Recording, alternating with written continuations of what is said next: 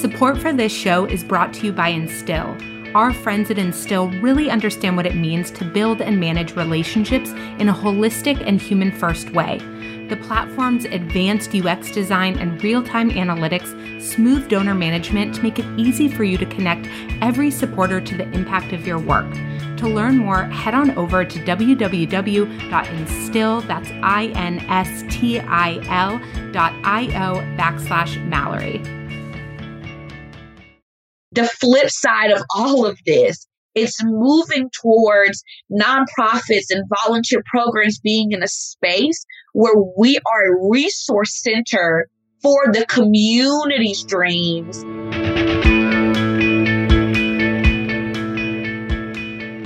Welcome back to episode 12 of What the Fundraising. I'm your host, Mallory Erickson, and this podcast is for impact leaders and change makers who are looking to fundamentally change the way they lead and fundraise.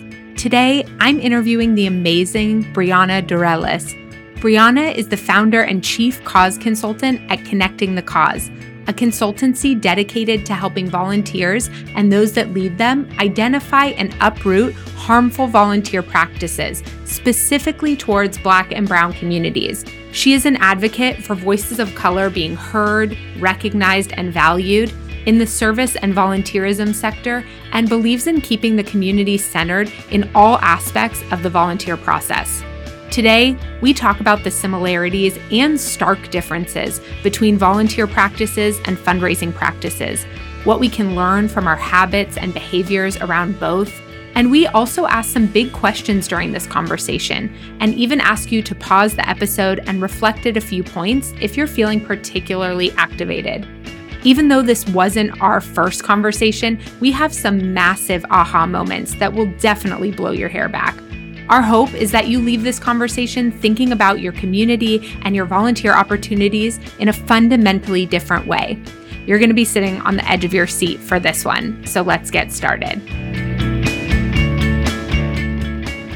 Welcome, everyone. I am so excited to be here today with Brianna Dorellis. I have been such a fan of your work for a long time at Connecting the Cause, and I'm just so excited for everyone to get to know you today and learn from you. So thank you for taking this time. Yes, I'm super excited to be here. Thank you so much. I know we originally connected. There were some sparks. So I'm definitely glad to be here today. Yes. I feel like, you and I are sort of exploring some of the same fundamental questions around community building and relationship building and impact drivers in this sector. And I do it with the fundraising hat on, and you're doing it with the volunteer hat on. And there's so many places that they're overlapping. So I'm excited for us to explore some of those concepts today. But let's start with just folks getting to know you a little bit better. What brings you to this work, a little bit about who you are, and what this moment in time is like for you. Yeah. So came to this work by way of experiencing service in my own life, seeing it from my mom and my dad, who are serial connectors and servants for their communities, and being raised and seeing that. And then my mother just nurturing that need for me to be connected to community in my own life. And so I remember one of those instances, she just kept saying over and over again that I kept gravitating towards National Geographic books, like in the line in the grocery stores. And she's like, what is this? So fast forward, putting me in Model United Nations and getting aunts and uncles to come together to fundraise and give me money to be able to go and travel and study abroad, all the way to being able to have my own experiences there. And so I came into this work really wanting to make a difference, but then also realizing that oftentimes when we try to make a difference, we end up perpetuating a lot of harm in the process. And so that same trip that allowed me to go and my community raised me up and allowed me to be there, unfortunately, is the same thorn in my side where I caused a lot of harm. And so I'm in the position now of that being something that catapulted me into the space of service. But now through connecting the cause and my work in the nonprofit sector, I now want to champion community-centered volunteerism instead of volunteer-centered and organizational-centered volunteerism. And so that's a lot of the work that I do now in consulting and connecting with individuals on, identifying and uprooting those harmful practices in volunteerism. And when it comes to organizational strategy as well. And so I'm a mama. I cling heavily to my faith. I'm a thrifter. Love it. We have so much in common. Oh, yeah. A lot of things going on. I love it. Do you want to just start off by, I don't know if you want to share more about your personal experience. I want to invite you to if you want to, but either on that level or more the macro level, what are some of the most common practices we see in volunteering that cause a lot of harm to the communities that they are quote unquote intending to be in service to? Oh, such a good question. So we oftentimes talk about the nonprofit sector and its mission of doing good and giving back. And oftentimes what we don't talk about is that there were certain things that had to be taken away in order for something to be given back. And so when we think about that and we look at volunteerism, we use volunteerism as a mechanism to give back. But oftentimes we are stripping away what we are intending to give, that dignity, that respect, a helping hand. And so if you look at volunteerism right now in these spaces, when you think about volunteer articles, it's top 3 reasons you should volunteer, or top 3 ways volunteering can be important to your health. And all of it is very self-centered, honestly. You're going to meet friends. You're going to get cool swag. It's going to help you with new skills. And so what we've done over the years, even in academia, when we hear professors say, if you can volunteer for this organization, you'll pass this class if you give 30 hours, right? Or we do it in our corporate groups. This is our corporate social responsibility. So we're going to have a corporate day of service. And so in all these little places along our lives, we have commodified volunteerism so that we use it for our own interest and not for the interest of community. And so what ends up happening in that space? Number one, our volunteer and individual feelings of what makes us comfortable and happy come before actual community solutions and needs. And then at the end of the day, we have instances where even while we are volunteering, we have negative biases and stereotypes, and we have certain communities, there are racism, right, that implodes in those spaces. And so as you're literally helping individuals, you're also having very negative undertones with how you think they are. You think they're a mistake, or you think, I need to be saving you from yourself, or I need to be, I am in this position to be your hero. And so we literally try to stop these systems from happening, right? We think about the educational system and the disparities there. We think about the criminal punishment system and the disparities in that. But as we are trying to literally say, you know what, this is a food desert, I'm going to go drop off food, we have become our own system of oppression, because we go in and we have negative stereotypes about those that we serve, and we put on that pity and that power and that privilege. And then we also end up leaving them more codependent than more self-sufficient. And so that's a lot of the ways in which we cause that harm. And it's all under that nice little umbrella of the white savior industrial complex. So that's a lot of where I see that happening. Wow. I mean, there's so much I want to sort of unpack Yeah. there with you. There are pieces to this that I'm thinking about, for organizations, and we've seen this, right? Especially I think over the last 18, 20 months, sort of organizations starting to like have a reckoning with a lot of the different practices that are happening inside of their organization. And when you have folks come to you saying, okay, we know there's something fundamentally wrong with how we are implementing or executing our volunteer program, like where can they even start? Or maybe it is with a deeper look inside, because this is something I see with fundraising a lot of the times too. Folks will come to me asking about how to implement community-centric fundraising practices, but the foundation of how their organization was set up is inherently in conflict with that. And there are some real underlying beliefs around why they should even exist as a nonprofit that are in direct conflict with that. And so a lot of what I've been exploring in myself and with organizations is what is the first step to starting to change and come to terms with and admit even to some of the things that are happening inside your organization? How do you start that process for folks? Yeah, that's such a good question. And I think about it in these terms. Here in Atlanta, we have a population of individuals who don't have a permanent address. We have a huge population of those individuals. And when I'm talking to people in their first steps, I think about when it comes to those that you're partnering with. I use the word partnering with instead of, I try to use not the word serve as much as possible, but just co-partnering with. If you see someone in that particular situation, what's your first thought? Start there. Like, what is your first initial reaction when you are driving and someone is holding up a sign?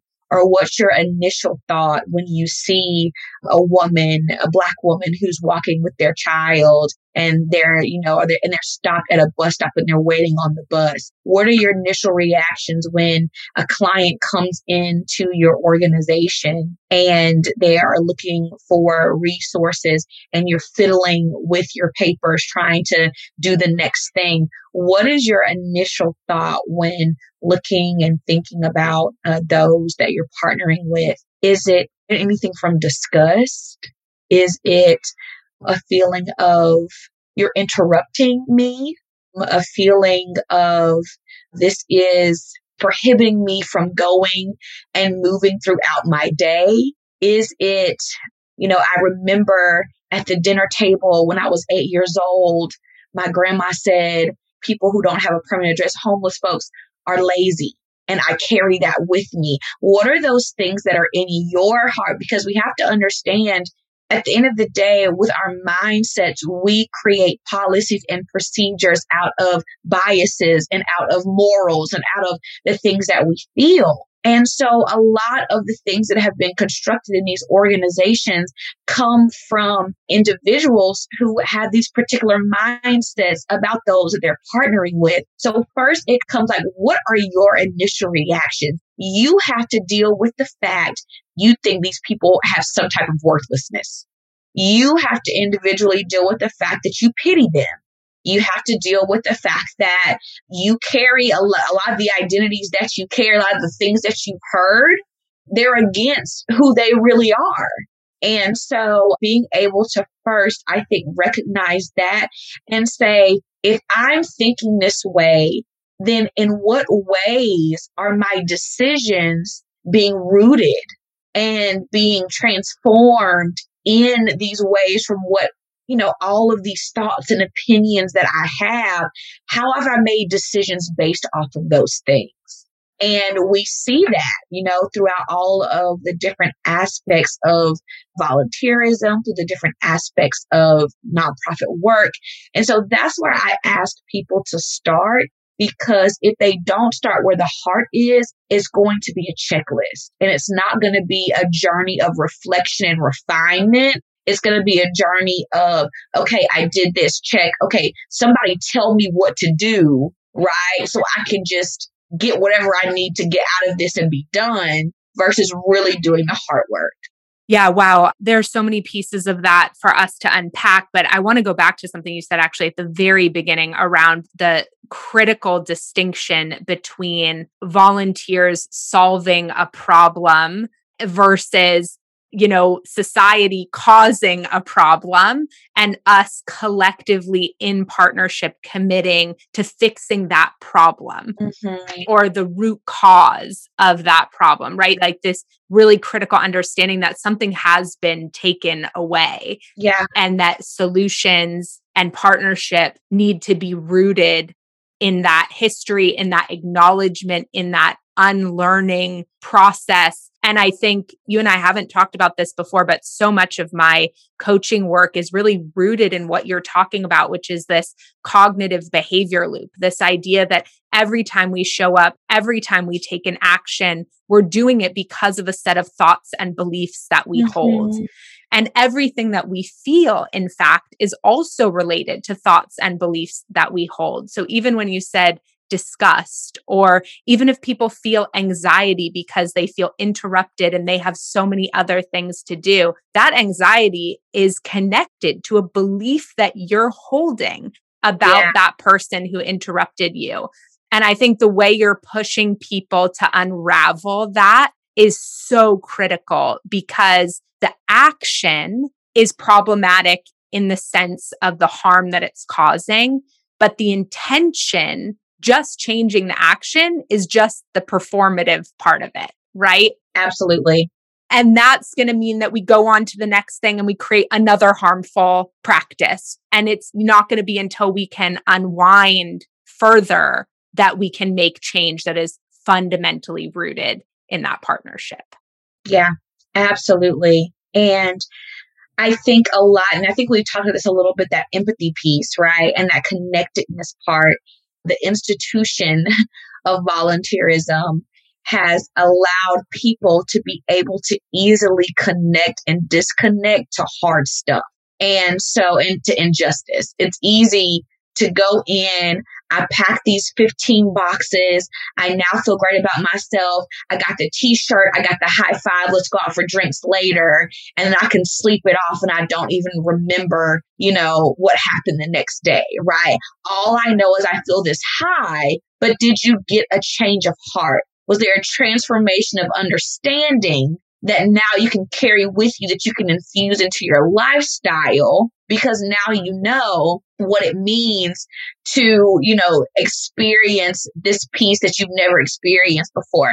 I always say to nonprofit organizations, if your volunteers cannot go back to the kitchen table, cannot go back to their workplaces, cannot go back to their family reunions or their bar friends. And when something comes up about a particular group of people and they're able to say, wait a second, that's actually not accurate. The real issue is this. And they were able to do that because they were able to unlearn by being able to interact with the training and orientation of your organization. You're not doing it right. And I will stand on that forever. We have too many opportunities as nonprofit organizations to talk to people in ways that no one else can. Right now in the world, there are millions of people who are in a training or orientation or a volunteer opportunity. They are waiting right there for the work to get started. What are you doing in that moment where you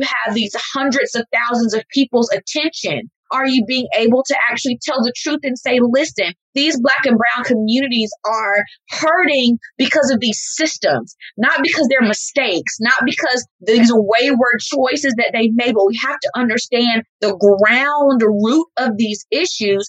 And why are you here? Are you here to be happy, or are you here to co-liberate? And what a change, right? They can have in their mindset and say, listen, I don't want you to go back and say, this thing about this community and this thing about this community. I want you to go back and tell the truth. And then here is the truth. And for to be able to communicate those truths and say, now you're an advocate. You go out and you spread the truth about those that you're connected with now, and you advocate for them. And what a difference it would make. We are squandering an opportunity to be able to change lives within the volunteers and, of course, the communities that we serve. I got on the soapbox. No, I am here for it, and was also feeling, oh God, I mean, I think every day I ask myself a fundamental question around whether capitalism can exist and not cause the harm it causes today. Because I think about what you're saying, and I'm imagining these corporate volunteer days or weeks or whatever. And I'm like, but what happens when everyone starts to tell the truth? What happens? Right? Like, does it fundamentally break capitalism? And so then will these companies and these people who are really benefiting from capitalism, and not to say that I am not one of them, continue to push past that discomfort for co-liberation?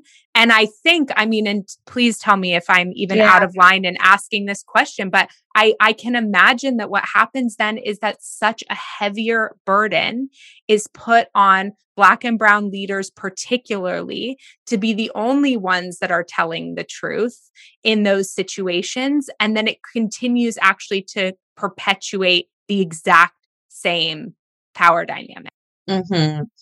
Yeah, no, that's real. And I think that is why so much we need these spaces as a Brianna, as a Mallory, to be able to call people higher and say, no, it is not the responsibility, at the end of the day, to put this on Black and brown communities, while also realizing that we are where the solution is going to come from. At the end of the day, I want to be the one to communicate my truth out of my mouth.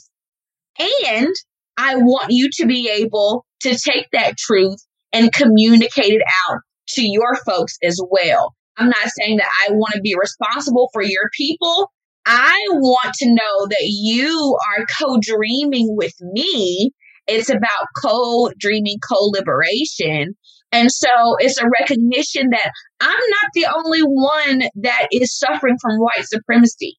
You are suffering from that as well, and you're perpetuating it by not being able to tell the truth. And that is the thing about community-centric volunteerism and keeping community at the center of service, is the fact that the decision-making, the solutions, the way in which I'm talking about volunteers, the way in which you do orientations and trainings, I want to be able to put that in the hands of my community to be able to drive that and get paid for it. Okay. It's one thing if we're just asking, if nonprofits are asking, can you come in and talk to this group? Can you come in and help this, white folks get it together? And it's another thing of like, yeah, I can do that because I do want my truth to be heard. And I also want to be compensated and paid for my knowledge, my skills, my gifts, and my experiences like you would do anybody else who was actually in that position.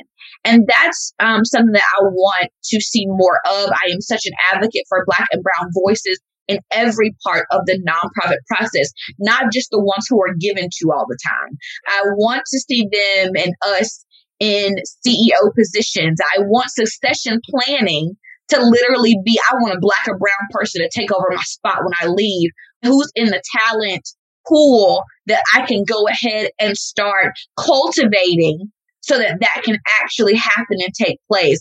I want community leaders to come in and be the trainers and the orienters of my volunteers. And I want to be able to pay them as a contractor on staff or whatever the case may be for their work. There's a real integration there that I feel like really needs to happen so that when we think about capitalism and when we think about doing it in a way that's harmful, capitalism in a harmful way is not paying people for what they're worth. I want to pay Black and brown people for what they're worth. So you need to pay me and you need to see that my talent and my skill is worthy enough and I can be plugged into all aspects of this process. And that's where the solutions are. First Tee of Greater Akron needed to switch from an outdated donor management system to something more user-friendly. With Bloomerang, they found that and more. Executive Director Josh Smith commented, "We love Bloomerang. It's saved time. It's helped us raise more funds." By investing in a donor database that they actually loved using, First Tee of Greater Akron was able to raise more funds and continue creating lasting change in their community. To listen to the full interview with First Tee of Greater Akron, visit bloomerang.com/whatthefundraising or click the link in the show notes. I could not agree more with what you said. And I want to go back to something you said sort of at the beginning of that and really challenge people who are listening to this to reflect on this. If when you said the piece around the community members coming in and leading the volunteer program, if folks had a reaction to that around doubt or capability or anything like that, there's your first belief to start checking, right? Yep. There it is. Yep. So I just want people to really if you need to pause this podcast and go there, you need to go there right now, because that is at the core, I think, of this question. And it's certainly something I've heard and watched in action. So I hope we're challenging people today to start looking at that now. Yeah, absolutely. And there right now, I'm going through just the characteristics of white supremacy as it relates to volunteerism. And one of the characteristics of white supremacy is the sense of urgency, right? This sense that we have to hurry up and recruit, or we have to hurry up and put butts in seats, or we have to hurry up and make decisions for the community or they're going to die. We have to hurry up and do these things instead of what the communities are really looking for, communities like mine are really looking for. And of course, we're not a monolith, but in my experiences, there has to be baked in time and relationship building and trust and understanding. And all we want to do is just be very transactional and how many people can we come and show up for this thing versus who's already doing this in the community. And how can we build relationship with them to get to understand what they want? And we just provide the hands for their dream. The flip side of all of this, it's moving towards nonprofits and volunteer programs being in a space where we are a resource center for the community's dreams. And all we do is we create programs and strategies, and we have hands to build up and prop up whatever they want to do. I look at nonprofit organizations, and if the community is not looking at your organization like this is a community organization versus, this is some nonprofit over there, you haven't done the integration and the relationship building necessary for the community to recognize you as a part of their ecosystem of care. And I think that's a big issue as well. And you know what's so interesting about what you're talking about right now is some of what you were describing in terms of what you want to see and the relationship building process and the questions and the nurturing. That is how nonprofits are talking about taking care of their top donors. They have those skills. They have plenty of skills. Talk about it, Mallory. Right. They have plenty of skills to not be too urgent. So actually, the reflection here of these two things up against each other is kind of nauseating for me to be thinking about right now. Yeah. Right? It's like everything you just said you wanted to see. I'm like, that's a major gifts program. I mean, right? Wow. And which brings us to the hard truth that they don't care. I mean, I'm sorry. I mean, that brings us to a hard truth of seeing community as something that can be skirted on, that corners can be cut. We'll give them what we can. And in this space, I think we've talked about this before, a lot of volunteer managers have this heaviness around C-suite only wanting to come in and think about volunteerism in a way that, okay, who can potentially be the next donor? out of this group of people, is there anybody in here that's connected? Is there anybody in here that's in corporate? Is there anybody here in here with old money, that we can then cultivate through the volunteer program and be able to cultivate them to be a top donor? And so oftentimes, other individuals in the organization, unfortunately, look at volunteerism as just a mosh pit for potential donors and for board members to come in and have a little transactional volunteer moment so they still feel connected to the community on like a board day or like a board day of service. And so it's sad to hear and to see, that absolutely, these characteristics of cultivation are there. You're just deciding to put it in a place where capitalism reigns and not in a place where your mission is actually supposed to be helping those that you are partnering with. So, yeah, I mean, it's, you and I have talked a lot about before, like what is the right and appropriate way for volunteering inside an organization to be separated from development, really in order to ensure that decisions aren't being made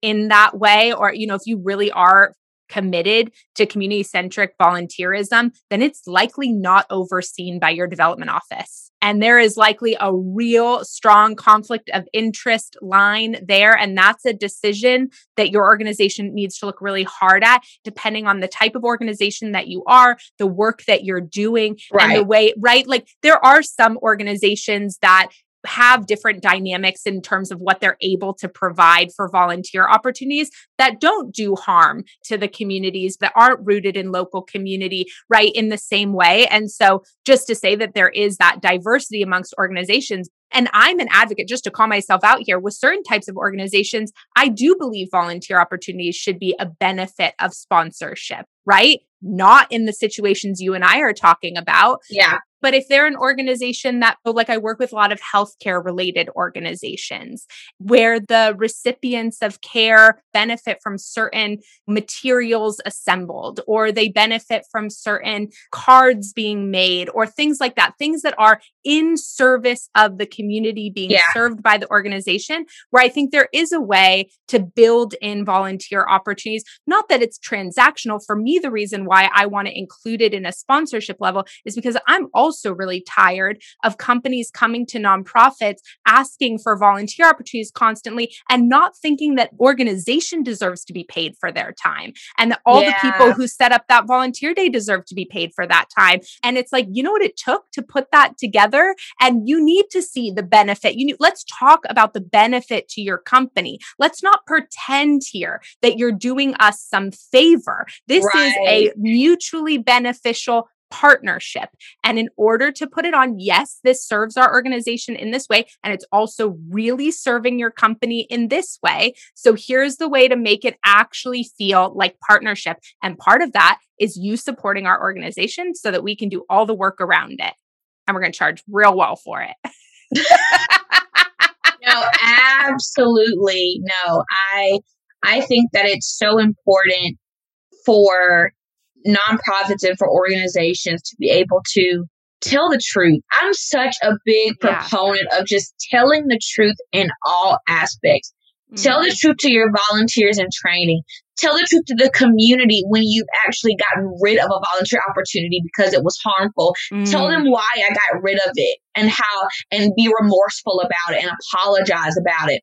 Tell the truth to corporate groups, and corporate groups want to come in and say, hey, we have this day of service with this many people coming. We want this many headshots, and we want to come in with these types of things, and be able to say, you know what? That's amazing. Thank you so much. Let me, communicate with you how that can fit into our overall mission. But let me also communicate the things that may not fit in our mission that I want to, let you know up front to see if this is something you still want to do. I think when I was doing a training with a corporate group one day, and I think it's a both and. I was asking this corporate group, I want you to go and ask the organization, what is it that you need from us in order to effectively serve number one? And number two, how can we help you make it happen? Like that was like those two questions. And then from the nonprofit standpoint, these are the list of things that our communities are in, need of right now. And these are the areas that you can meet those needs. So both of them coming in strong from the corporate side of, we have all these resources. We have an open heart. Tell us what it is. And then from a nonprofit standpoint, being strong and firm, and this is what we're looking for so that that marriage can take place. And I think that it's high time for us to stop coddling people for their money. Because somebody asked me the other day, because I was talking about metrics. And I was talking about, we love doing these like really superficial metrics. But they were like, but how do we communicate these metrics when that's what the grants are asking for, when that's what the sponsors are asking for, while also, telling them that it needs to be different metrics. And I'm like, y'all, what's happening in my world of oppression and volunteerism and community-centric volunteerism is that we are flying a plane and trying to rebuild it in the sky, like as we speak. And for the life of me, I want the world to pause and just blow up the plane and we start over from scratch. But that's not our reality right now. So what does that mean? It means instead of communicating all the time, we need this from the community and we need this for the community and we need this many backpacks, being able to change the way we talk about communities in a assessing and a dignifying way, and being able to say, these communities have these particular gifts, talents, skills, and if we partner with them, then the outcome will be A, B, and C. Instead of this just deficit-based, what they're trying to hear. And all money ain't good money. And that's just it.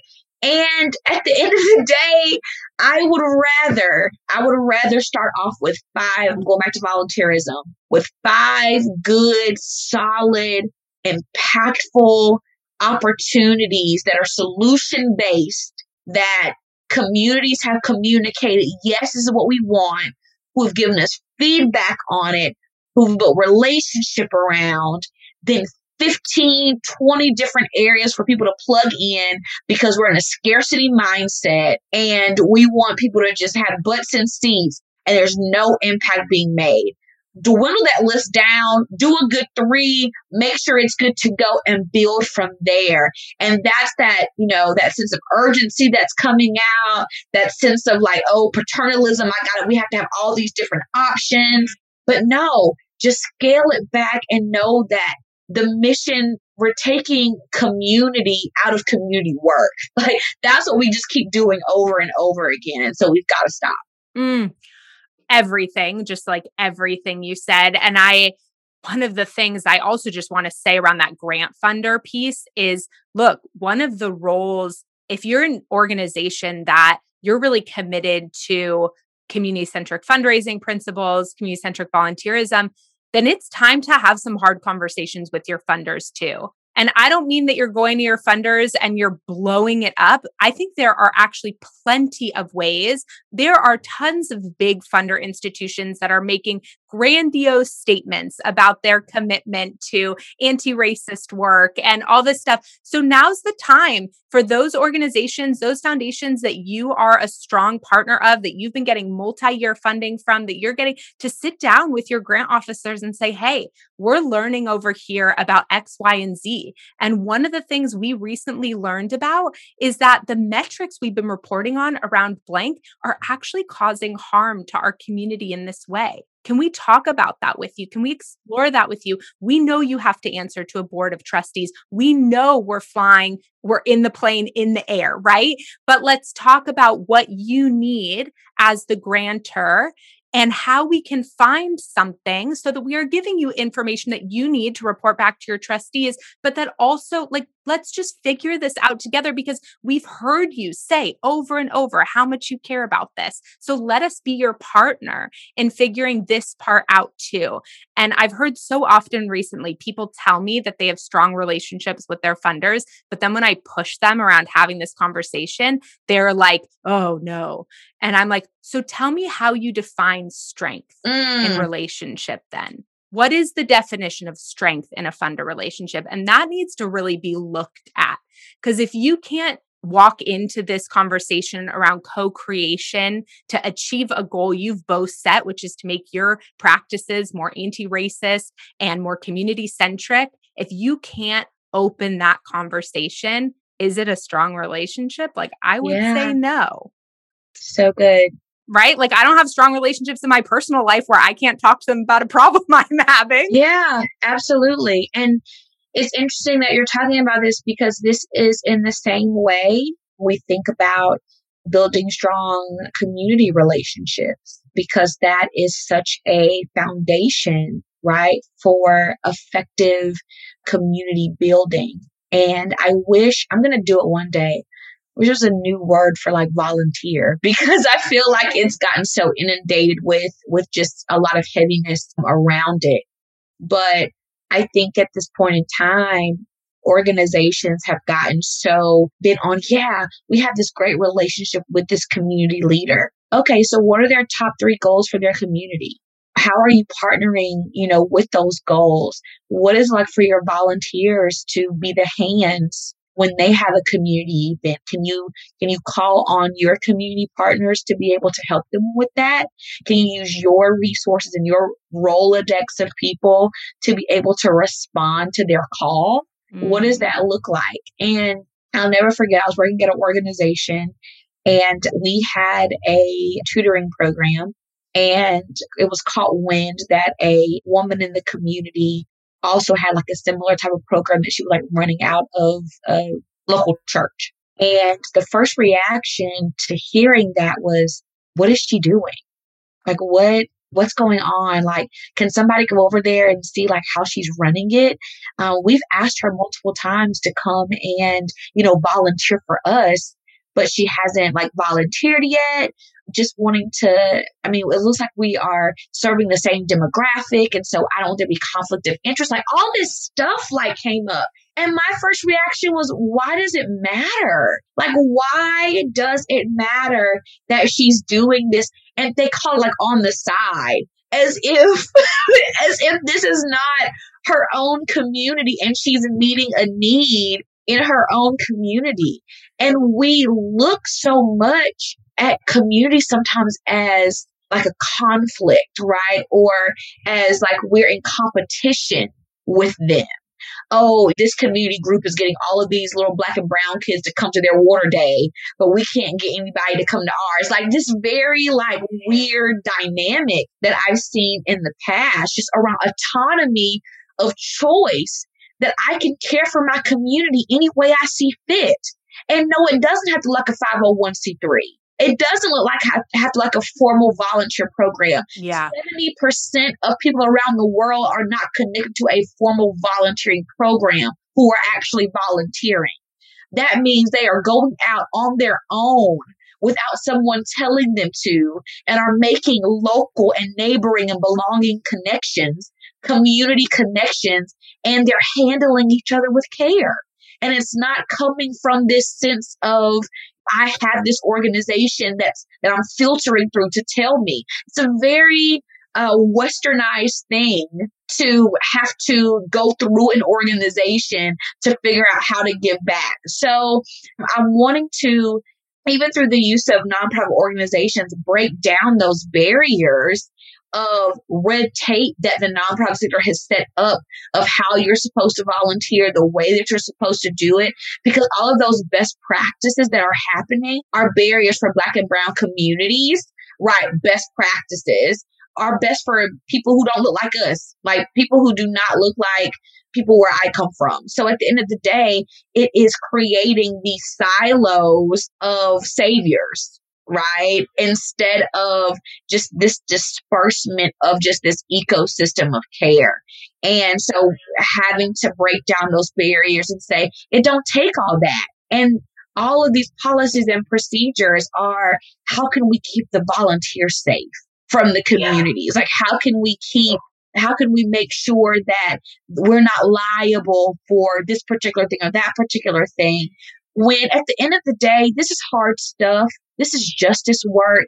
And you have to have a right heart posture to really become that co-dreamer. And I've said this before, being that co-dreamer does not mean I know you by your needs. Being a co-dreamer means I know you by your goals. I know you by your strengths. I know you by the things that you want to do. And I know you by, you don't even have to be excellent at anything. It's just you being you that makes you so spectacular. And I want to partner in whatever makes you you and do that and have you do that well. And so that's what that has to look like as we break down these nonprofit walls. And it is everything you just said about co-dreaming is what you're doing with your donors. There is some stuff to really look at here. And I just really want to encourage people, because I think there's so much that you said and so many opportunities for people to look at themselves first, as you said, and then at their organizations. And not all money is created equal. And if you are in a position in your organization where you believe that the money you are taking is causing harm to the community that your mission is intended to partner with, you got to look at that and you have to make some real decisions. And there are a lot of decisions. In my opinion, it's not just take the money, no money. This is where I really think the nonprofit sector can be advocates to foundations. Like, I really do believe in, especially these big nonprofits, they need to be advocating for this sector-wide change around a lot of these different things. I had a great conversation with a program officer at a foundation recently around the way that grant making falls into the same desperation cycle as poverty. And so what does that mean in terms of scarcity mindset? Like that whole piece around when we don't know where we're getting our next meal, or when we don't know when we're getting our next funding, what that actually does to break down individuals, communities, organizations in that scarcity mindset, let alone the triggering and the trauma that it causes. And so I think there are some really big things for us all to be looking at that are so deeply interconnected. But I just want to go back to what you said before inviting you to share all the ways that folks can connect with you, is like the tell the truth, tell the truth, tell the truth. Like, I just love that as the core foundational piece to all this. Yeah, absolutely. And I think is like you said earlier, it's really interesting that the conversation has gotten to this point of really understanding these discrepancies, like in between the two. And I think as a takeaway reflection of what this looks like, if you're able, and these organizations and fundraisers are able to cultivate and build relationship and cater to and listen to and co-create on this side of the donor, but it's not happening on the side of communities, like that middle piece as to the why is like the crux of like all of this. That is the crux of connecting the cause. Like, why is it not happening? That's where I would love for people to think through and explore on a personal level, but also professional level, because the very thing that we're getting the money for, the very thing you're even raising the money for, you're not cultivating on the back end. So what's the purpose? What's the purpose of the cultivation, on that front end, if you're not even getting the right solution? So in all actuality, the money that you're getting is coming into a solution that's just not based in truth, that's not based in community, and that's not based in the mission. So where is the money going? If the money's not going there, where is it going? Yeah. let's leave folks with that question.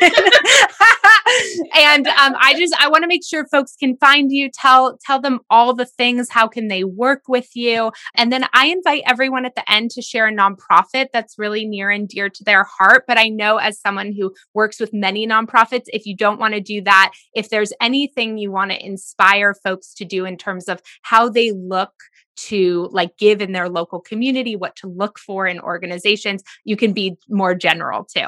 Yeah, of course. So definitely my work is at www.connectingthecause.com. I do a lot of my stuff, honestly, on Instagram. So it's at Connecting the Cause, and you can reach me at Brianna, my name Brianna, at Connecting the Cause. I also have a membership community called The Renewed, where we are in there and are consistently uprooting and identifying ways that we've been oppressive in the volunteer system and ways to change the future of volunteerism. So that's what we're doing in there. And I think I would say, as a leaving thought of people being able to connect to organizations, I think that it is so important to be able to connect with on the ground, grassroots, Black and Brown led organizations that are actually doing the work. And if you do not know a Black or Brown led organization doing the work, then I implore you to find one, because they're out there and they are present and they are active. And that goes into more work around what it looks like to build up your relationships and your connections to help with unlearning, to help with a deeper ecosystem of care. I do not want to be the individual that's like, here are 5 people that you can, go and find in your place. I want you to find them because they're there. So I would say investing in leaders who are so close to the solutions that they can touch them, that they are living them. That's my reach out to everybody. Thank you. And thank you for this conversation and for all of the work that you're doing. Yeah, no, this was great. I feel like there needs to be like a part 2 and 3. I know we should just do a series. Scratch the surface. I know. But no, thank you so much for having me, and thank you for your work in the fundraising space. We need people in the HR space and fundraising and like all these different areas to be able to change the tide. So thank you for your work too.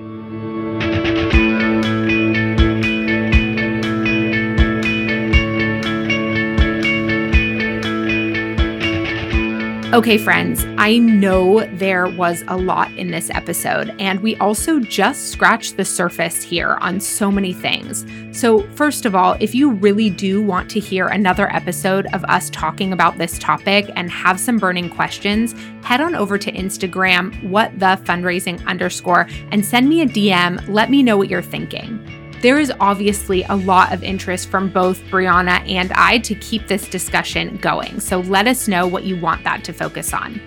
And for folks who might be having all types of feelings around the topics we discussed, the number one thing we want to encourage you is to take a moment and reflect, maybe even write what has come up for you in listening to this conversation. And then I'd also like for you to identify one next step. Maybe it's a conversation you can have with your team, or perhaps it's signing up for Brianna's membership. We don't want this conversation to stop here. You should also make sure to head on over to MalloryErickson.com/podcast, where you'll find all the detailed show notes as well as links to Brianna's work. Most importantly, thank you for spending this time with us today. If you enjoyed this episode, we would love it if you would give it a rating and review and share it with a friend. I'm so grateful for all of my listeners, especially you, and the good, hard work you're doing to make our world a better place. And if you miss me between episodes, stop by and say hello on Instagram under @whatthefundraising_. Have a great day, and I'll see you next week.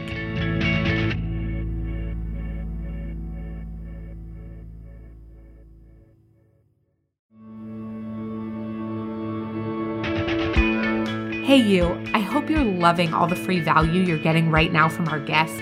And speaking of free value, I've raised millions in the nonprofit space without sacrificing my integrity or my alignment, and I'm sharing how I did it in my free webinar, How to Harness the Power of Prioritization to Raise More Without Burning Out. Go to MalloryErickson.com/workshop to register for the free training right now. I cannot wait to see you there.